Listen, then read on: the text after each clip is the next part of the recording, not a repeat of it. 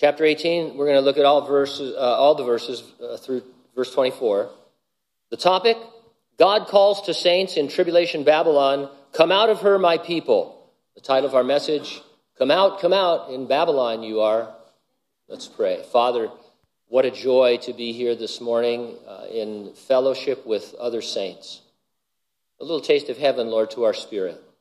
Appreciate the singing, and now we have your word open before us. Minister to us through it. In Jesus' name we pray, and those who agreed said, amen. Disaster movies always feature a chaotic evacuation sequence, whether it's a sudden zombie apocalypse or an impending asteroid strike, the roads gridlock leading to fistfights and shootings. It only takes 30, 40 seconds for human beings to revert to the animalistic behavior. God will call for an evacuation of the great tribulation city of Babylon. Look down at verse 4. Come out of her, my people, lest you share in her sins and lest you receive of her plagues. Believers living in that wicked city will be forewarned of the pouring out of the wrath of God against it, and they will flee. We are living in the church age that precedes the Great Tribulation. Jesus has firmly promised us that he will keep us out of the entirety of the Great Tribulation. He will accomplish it by coming in the clouds, resurrecting the dead in Christ, and instantaneously transforming living believers. We call this entire sequence the rapture of the church.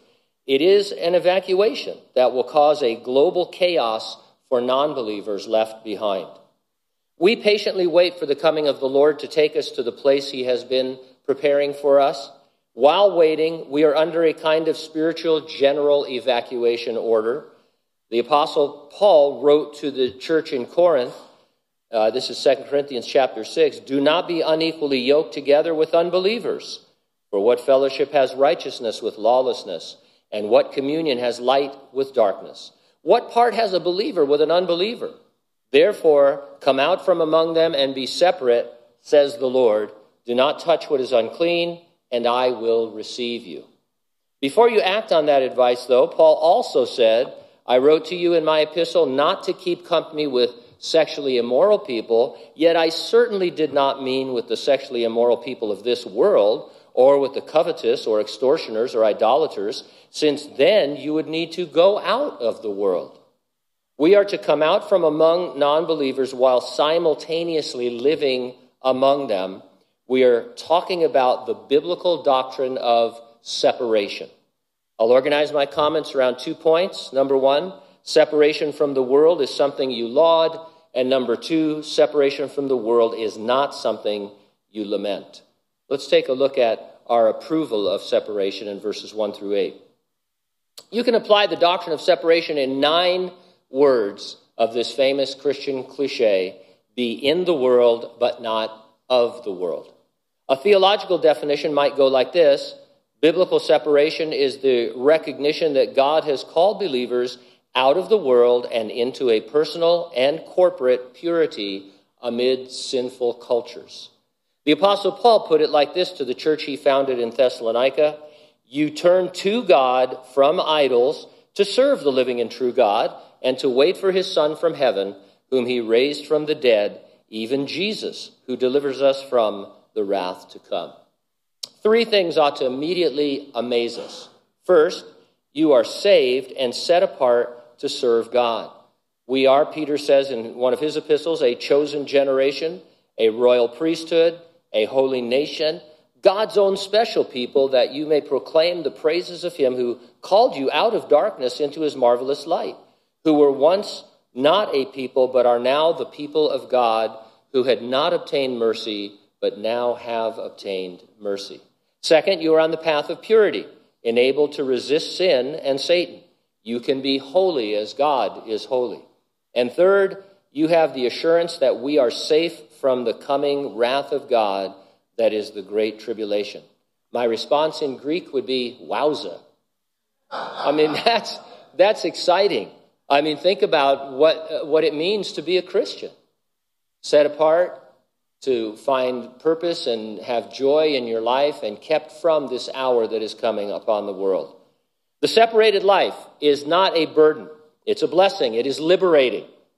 We always think of separation, or no, I shouldn't say always, but a lot of people think of separation as a list of mostly don'ts. I can't do a bunch of things now because I'm a Christian. And it brings kind of a sour attitude, but there's nothing more liberating than being a Christian. The Apostle Peter went on to point out, "Beloved, I beg you, as sojourners and pilgrims, abstain from fleshly lusts which war against the soul." The truth is, the Christian life is a life that is intended to be a life of victory over things that are really no good for you. The simplest way I can put it is that if you're a father, well, of course, if you're a parent, but, do you want what's best for your children? Or in terms of the way that you restrict them or look at them and decide what they're capable of? Take media, for example. I mean, your 10-year-old, are you restricting them from watching mature television because you want to have them be in a bad mood all the time? Are they kicking the dirt, or do you know that it's just no good for them? And so whatever God seems to restrict, or whatever he puts down for your life, it's that of a good father who knows how to give the best gifts. It's good for you. And so this idea that being a Christian is some kind of a burden is just not true. In the short time we have on earth, we can overcome things that would otherwise enslave us and instead live a spirit-led life of purpose, discovering the good works God has before prepared for us. Ours is not a purpose-driven life. It is rather a spirit-led life that ends up having purpose. In verse 1, "After these things I saw another angel come down from heaven, having great authority, and the earth was illuminated with his glory." Thus far in the Revelation, Jesus took a scroll from his Father and opened its 7 seals. When Jesus opened the 7th seal, 7 angels having trumpets to blow were revealed. When the 7th trumpet was blown, 7 angels having 7 bowls full of the wrath of God to pour out upon earth came forward. When the 7th angel poured out his bowl into the air, a loud voice came out of the temple of heaven from the throne saying, "It is done."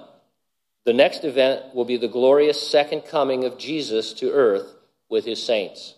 The seals, trumpets, and bowls take you chronologically through the 7-year Great Tribulation. They are the sequential points on a Revelation timeline. The Apostle John often pauses during the sequence of seals, trumpets, and bowls, providing details about certain intervening events.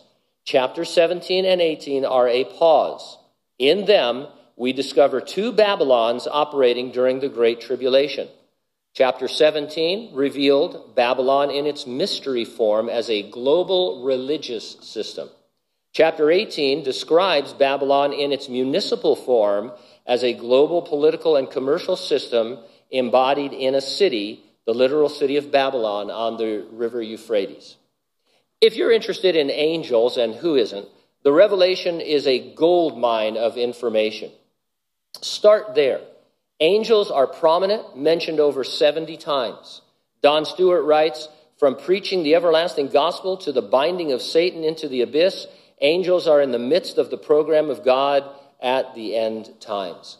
And so it just struck me that this is the place where you see angels at work more than any place. Having great authority reminds us that God delegates tasks and gives us the authority to carry them out. To have the treasure of the gospel in our frail, fleshly vessels is not a plan we would sign off on. We're just not great at it. We are when we allow the Holy Spirit to lead and when we yield to him. But, this is, to us it would seem dangerous, to entrust such a message with such import to folks like us.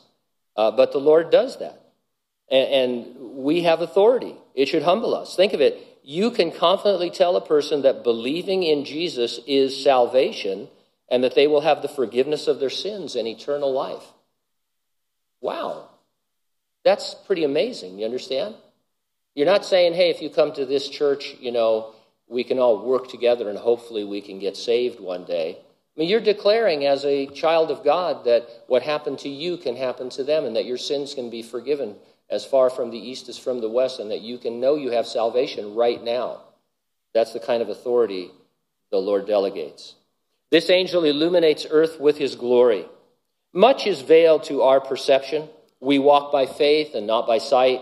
In the future, we will behold things as they are with unveiled senses. Verse 2, and he cried mightily with a loud voice, saying, Babylon the Great is fallen, and has become a dwelling place of demons, a prison for every foul spirit, and a cage for every unclean and hated bird. Yes, this is future Babylon in Iraq, thriving as a world capital city. It isn't a code name for Rome or New York or Dubai or Riverdale. It's none of those places. Author Joel Rosenberg recently wrote, ancient biblical prophecies in both the Old and the New Testaments indicate Iraq will become the wealthiest and most powerful country in the world in the end of days, and the most evil. The Old Testament prophet Isaiah said that in the day of the Lord, the city of Babylon would be destroyed to never again be inhabited. Jeremiah expressed the same scenario for tribulation Babylon. Here's the opinion of a scholar who takes the allegorical approach to the Revelation. I do not believe that the city of Babylon in the book of the Revelation should be seen as representing some single city or nation, but rather for New Testament people, it symbolizes the hideous wickedness seen everywhere in the world. Preterists are those who teach that the Revelation was mostly fulfilled in the events of the first century with the fall of Jerusalem. They say, and I quote, Babylon represents first century Jerusalem. It's not a symbol for Rome, New York City, or any city anywhere. Amillennialists believe that Jesus is currently sitting on the throne of David and that the present church age is the kingdom over which Christ reigns. Donald Guthrie suggests that, and I quote, the symbol of Babylon stood for the oppressors of God's people. If you abandon the literal futurist interpretation, Babylon can mean anything that you propose. If it can mean anything, then it means nothing. Seriously, you could hear a dozen or 200 studies on Babylon from those who are in an allegorical or preterist or some other amillennialist camp and hear 200 different impressions of what Babylon really is. And you know what? That can't be true. That a Christian would be the first one to say, you can't just make the Bible mean whatever you want it to mean, right? Don't you tell people? People say stuff to you and they say, oh, no, that's out of context. You're making the Bible mean what it doesn't mean. But then these guys turn around and say, well, Babylon, it can't be the literal city because none of these prophecies are literal. And so it's just evil in general. Or it's this thing or that thing. If it can mean anything, it means nothing. The so-called golden rule of biblical interpretation is, if the plain sense of Scripture makes common sense, seek no other sense. Nothing is more clear than that Babylon is a real city. Isaiah thought it would be, Jeremiah thought it would be, and John is writing about Babylon on the river Euphrates. The futurist position we hold is the only one that obeys the golden rule, the only one that considers Babylon throughout biblical history. The Tower of Babel was mankind's first attempt to build in defiance of God. Tribulation Babylon, in that same site, will be mankind's final attempt to build in defiance of God. The angel announces what the rest of the chapter describes, the burning of tribulation Babylon by God, just before Jesus Christ returns to earth. The repetition of is fallen may reflect that religious Babylon falls first, mid-trib, and then the city falls as the tribulation nears its end. Afterward, Babylon is a prison to incarcerate demons during the 1,000-year reign of the Lord. God has an extensive prison system for evil supernatural creatures. Earlier in the Revelation, we read about a place called the Abyss. God also incarcerates wicked supernaturals near the Euphrates River. We saw that in chapter 9.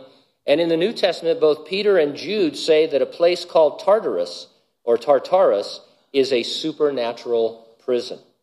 After its destruction, Babylon will become a prison, and it will be overrun by scavenger birds.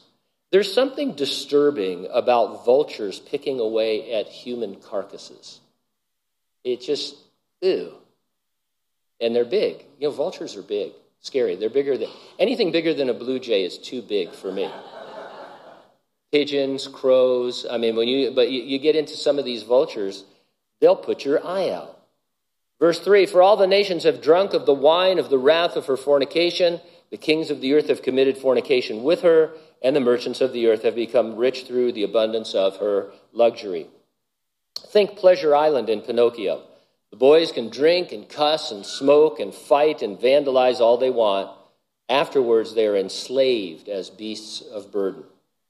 Verse 4, and I heard another voice from heaven saying, come out of her, my people, lest you share in her sins, and lest you receive of her plagues, for her sins have reached to heaven, and God has remembered her iniquities. Believers will live and work in Babylon. Undoubtedly, some will be like Daniel, and others will be like Lot was in Sodom. Share her sins doesn't mean they participate in sins. God calls them out so they won't share in his punishment for Babylon's sins. Verse 6, render to her just as she rendered to you, and repay her double according to her works. In the cup which she has mixed, mix double for her. In the measure that she glorified herself and lived luxuriously, in the same measure give her torment and sorrow. For she says in her heart, I sit as a queen and am no widow, and will not see sorrow. Therefore her plagues will come on her in one day, death and mourning and famine, and she will be utterly burned with fire, for strong is the Lord God who judges her.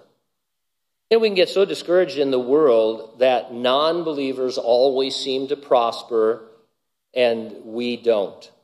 Of course, it's not true. Non-believers have their share of trouble. But in this life, especially in the next, sin pays its awful wages, death and eternal conscious torment. The wicked have temporary, I guess if the wicked can drive Ferraris, drive a Ferrari, go to heaven, because you're going to end up in hell. So let them have it. Let them have their joys now, their fleshly joys, I guess, and share the gospel with them. Don't be upset that non-believers seem to have more than you, because you're rich in heaven beyond measure, and we need to be reminded of that. Non-believers in every dispensation scoff at the prediction of God's judgment. They misunderstand that his long-suffering waits for them to repent. In the end, non-believers will get what they deserve by having rejected belief in Jesus Christ. Jesus prayed for us, saying to God the Father, I do not pray that you should take them out of the world, but that you should keep them from the evil one. We are in the world on assignment from God. Hanford is my posting as a pastor. I'm here unless I receive orders somewhere else. And so are you. You want to get out of Hanford? You want to get out of California? God needs to fill in the blank. You need to be able to say, Jesus is calling me out of here to fill in the blank. He sends you. You don't just bring him along with you. That's not to say that you can't leave Hanford or make any moves or anything like that. It's just to say what we already know in our hearts, that our lives belong to the Lord, that we should be living sacrifices for him. One of the brothers here says it homespun in this question, was you sent or did you just went? Answer that question when you want to move. Separation from the world is not something you lament. The Notre Dame Cathedral fire broke out on April 15, 2019. By the time it was extinguished, the building's spire had collapsed and most of its roof had been destroyed and its upper walls were severely damaged. Many works of art and religious relics suffered smoke damage, and some of the exterior art was damaged or destroyed. The French president went to Notre Dame and gave a brief address there. Numerous world religions and government leaders extended condolences. Through the night of the fire and into the next day, people gathered along the River Seine to hold vigils, sing, and pray. I recall seeing people weeping as if a loved one had died. Verse 9, the kings of the earth who committed fornication and lived luxuriously with her will weep and lament for her when they see the smoke of her burning, standing at a distance for fear of her torment, saying, alas, alas, that great city, Babylon, that mighty city, for in 1 hour your judgment has come. Fornication is an all-inclusive term for sexual sin. Fornication also describes how God views idolatry. It is a spiritual unfaithfulness, infidelity, fornication against him. Verse 11, and the merchants of the earth will weep and mourn over her, for no one buys their merchandise anymore. merchandise of gold and silver, precious stones and pearls, fine linen and purple and silk and scarlet, every kind of citron wood, every kind of object of ivory, every kind of object of most precious wood, bronze, iron, and marble, cinnamon and incense, fragrant oil and frankincense, wine and oil, fine flour and wheat and cattle and sheep, horses and chariots, Pastor Gene's beans, and the bodies and the souls of men. I just wanted to see if you were following along. I am surprised coffee isn't mentioned there, but anyway. We don't need to look at all the Minecraft materials listed here. We do need to highlight, however briefly, the bodies and souls of men. This is slavery and human trafficking on a scale hitherto undreamt of. And so that is the featured commerce of the city of Babylon. The reign of the beast, the Antichrist, and the rebuilding of Babylon are the apexes of what Satan can achieve. His attempt to be like God is a miserable failure. Verse 14, the fruit that your soul longed for has gone from you, and all the things which are rich and splendid have gone from you, and you shall find them no more at all. The merchants of these things who became rich by her will stand at a distance for fear of her torment, weeping and wailing, and saying, alas, alas, that great city that was clothed in fine linen and purple and scarlet, adorned with gold and precious stones and pearls. For in 1 hour such great riches came to nothing. Every shipmaster, all who travel by ship, sailors, and as many as trade on the sea, stood at a distance and cried out when they saw the smoke of her burning, saying, what is like this great city? They threw dust on their heads and cried out, weeping and wailing and saying, alas, alas, that great city in which all who had ships on the sea became rich by her wealth, for in 1 hour she is made desolate. I've probably attended more funerals and graveside services than anyone here. It's an occupational hazard. If you are a funeral crasher, there's something wrong with you. But I won't go into that. These verses read like a eulogy for a non-believer. All sorrow, no hope, unless it's a false hope. The things mentioned are all material, nothing spiritual. Those of you who've attended a memorial or a funeral and you're not sure if the deceased is a believer, so people can't get up and rejoice at their homecoming to heaven. And then their friends and family who are not saved get up and say the most ridiculous things, trying to eulogize them, things that have no even material value in terms of what they stood for and who they were and things like that. This is a eulogy for Babylon. They keep calling it a great city, when from God's perspective, it's the most wicked city that ever existed. And so that's the deal. Skip verse 20 for a moment. Verse 21, then a mighty angel took up a stone like a great millstone and threw it in the sea.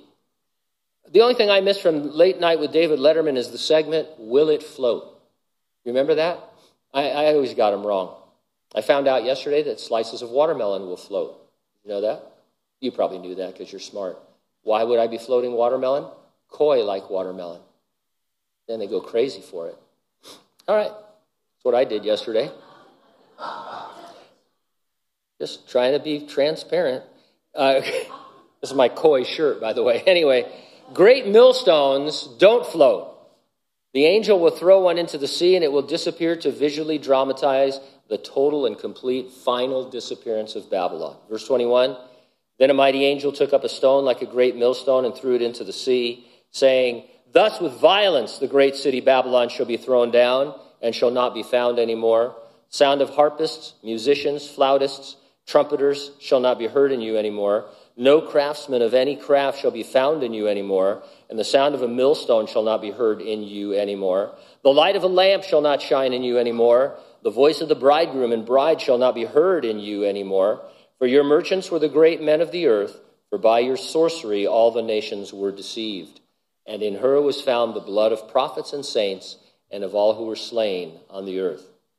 A person's reaction to something says a lot about them. Lamenting Babylon's destruction says that the world's final rulers will be wicked, immoral, malevolent men. Do you have reactions to things going on in the world that are not quite Christ-like? Probably do. Think about it. Talk to the Lord about it. Tribulation saints in Babylon will flee, but some assigned to Babylon will already have been martyred. Your assignment on earth may not be without danger or hardship. And so the idea that, this is the place for me, but it's uncomfortable, or I don't like it, or it might even be slightly dangerous, you really have to take that up with the Lord, because some of the postings that we see in the Bible, they were kind of dangerous. Daniel in Babylon, in Nebuchadnezzar's Babylon, had some problems along the way. Lion's den among them, thrown in with the lions because he prayed. And so, the Lord brought him through it. But you can't base your decisions on comfort and ease. If you do that, you're going to just be useless serving the Lord. Back to verse 20. Rejoice over her, O heaven, and you holy apostles and prophets, for God has avenged you on her. I found it difficult to cry when Notre Dame was burning. When things like that happen, I tend to remember the words of the Apostle Peter from 2 Peter 3. The day of the Lord will come as a thief in the night, in which the heavens will pass away with a great noise, and the elements will melt with fervent heat, and both earth and the works that are in it will be burned up.